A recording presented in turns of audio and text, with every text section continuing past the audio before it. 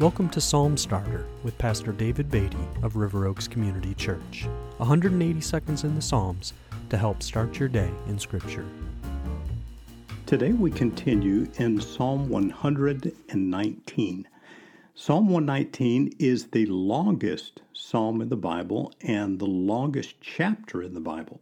It has 176 verses. The remarkable thing about Psalm 119 is that it is an alphabetic acrostic. It's made up of 22 stanzas of 8 verses each, and each verse in each stanza begins with a successive letter of the Hebrew alphabet. Today we come to the 5th stanza of Psalm 119. That's verses 33 through 40. I'll read those, and they are headed by the Hebrew letter He. We'd spell that H-E. Teach me, O Lord, the way of your statutes, and I will keep it to the end. Give me understanding that I may keep your law and observe it with my whole heart.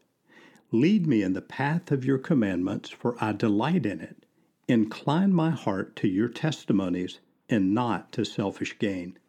Turn my eyes from looking at worthless things and give me life in your ways. Confirm to your servant your promise that you may be feared. Turn away the reproach that I dread, for your rules are good. Behold, I long for your precepts. In your righteousness, give me life.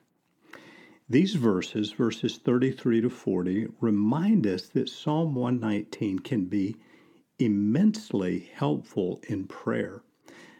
I think a wonderful way to strengthen your prayer life is to learn how to pray Scripture.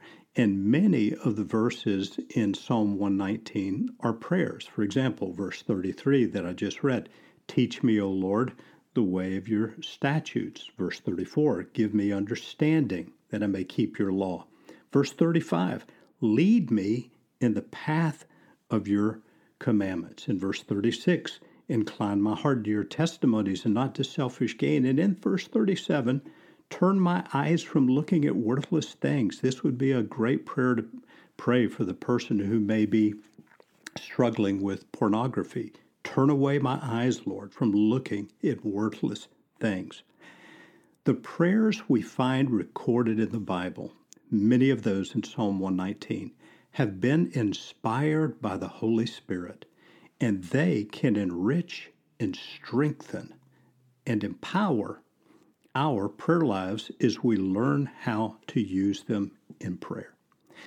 As we reflect on this stanza of Psalm 119, how can your prayer life be enriched by praying these verses from God's inspired Word?